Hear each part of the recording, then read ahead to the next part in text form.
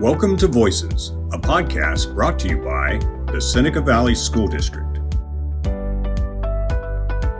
This is Jeff Krakoff. Today we're speaking with Aaron McGill, who is the choir director at the senior high school and producer and vocal director for the high school music. Thanks for joining us, Aaron. Thanks for having me. So tell us about this year's musical. What is it? When is it going to be? So we're doing a musical adaptation of The Twelfth Night by Shakespeare. We're going to be doing it June 3rd through the 6th. So June 3rd, 4th, and 5th will be at 7:30 at night. Okay. And June 5th and 6th will also have a 2 o'clock afternoon matinee. And unlike the past, normally we have it here at the school, but we're going to be doing this at the Cranberry Amphitheater at the Cranberry Park. So we can do it outside, have a nice live audience. We'll also live stream it. Okay, that's awesome. So for those of us that might not be brushed up on our Shakespeare, what is the overall gist and plot of the musical? Twelfth Night is kind of a funny comedy of errors. There's a young girl and boy who are shipwrecked, and the girl washes up on the shore of Illyria. She does not know if her brother's alive or not. Mm-hmm. She needs work, and she wants to work for the Duke, but the Duke only hires men. So she decides to dress like her brother to get the job for the Duke. Okay. So that obviously brings some situations. The Duke is in love with the Countess. He sends the girl to send his love to the Countess. The Countess starts to fall in love with the girl dressed as her brother, and you can see the hilarity that can ensue. Her brother ends up coming into the picture. He is alive. He doesn't know his sister's alive. People mistake one for the other. Okay. So there's all this kind of fun stuff going on. That'll be definitely some fun. So you mentioned this will be at an amphitheater, obviously due to COVID-19. Are there any other aspects how the pandemic is affecting, whether it's rehearsals, other preparations? Right. Yeah, normally we have auditions in November, rehearse in January, February, and put on the show in March. We put all that off so that we could be outside. Obviously, we didn't want to do an amphitheater show in March. So right. We're doing this in June, the very last week of school, hoping that we'll have great weather and that will cooperate with us so we can perform this outside so we can have a live audience. We have a little bit smaller cast. To try to keep them spaced out. We will be wearing masks, even though we're outside. The students all wear masks during rehearsals and during the performances.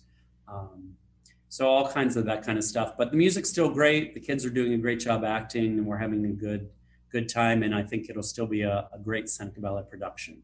Okay. Well, you mentioned it's a smaller cast than maybe in past years, but I think as we all know, there's so many more people involved than just the cast. How many students, how many faculty, who's all involved to make something like this happen? Okay. So I'm the producer and the vocal director. I do kind of the business end of things, and I work on the vocals. Steven Santa is the director that does all the staging and the blocking and the artistic view of the show. Mm-hmm. Devin Brown is our choreographer. Bruce Smith is our orchestra director. He'll direct the pit band, which this year will be on stage. They're actually a part of the show. They're kind of there in Illyria, a little band. And one of the characters is kind of pretends she's the leader of the band in the show. So that's kind of fun. Amber Hugus is our stage manager. She also works here at the district. So there are many adults. We have costumers and makeup people. We have students that help with sound and lights. We have students that help with costumes, students that help with backstage, moving the props, all of that kind of stuff. So we have approximately 50 students in the cast. Okay. And I'd say we probably have probably about 50 in backstage production work. Great. So can you give us a snapshot of some of the things that go on behind the scenes to make a production like this come to life? Well, we've been to the amphitheater several times. We've been meeting with light and sound folks, looking at where we can hang lights to light the stage up, where we can put the sound. We've been meeting with the costumer, talking about all of that. Kind of one of our set design this year is going to be kind of the inspiration was Randyland. If you're familiar with Randyland on the North Shore. I am, but why don't you describe it a little bit? I've seen it on television, but maybe not all of our listeners have. Right. So I guess Randy has this vision, and it's a very colorful area. I live not too far from there. Okay. Everything in his house is very colorful. He uses lots of reclaimed items for his garden. People can go and walk through, although I think at the moment, because of COVID, it's kind of closed. But that kind of became our vision for Elyria. So our set is very colorful, lots of different things, reclaimed items to make it very bright, kind of fun. Sounds great. So this is great training ground for students. Have you had students in past years gone on to make this their professional vocation, whether it's acting or some other form of musicals and entertainment?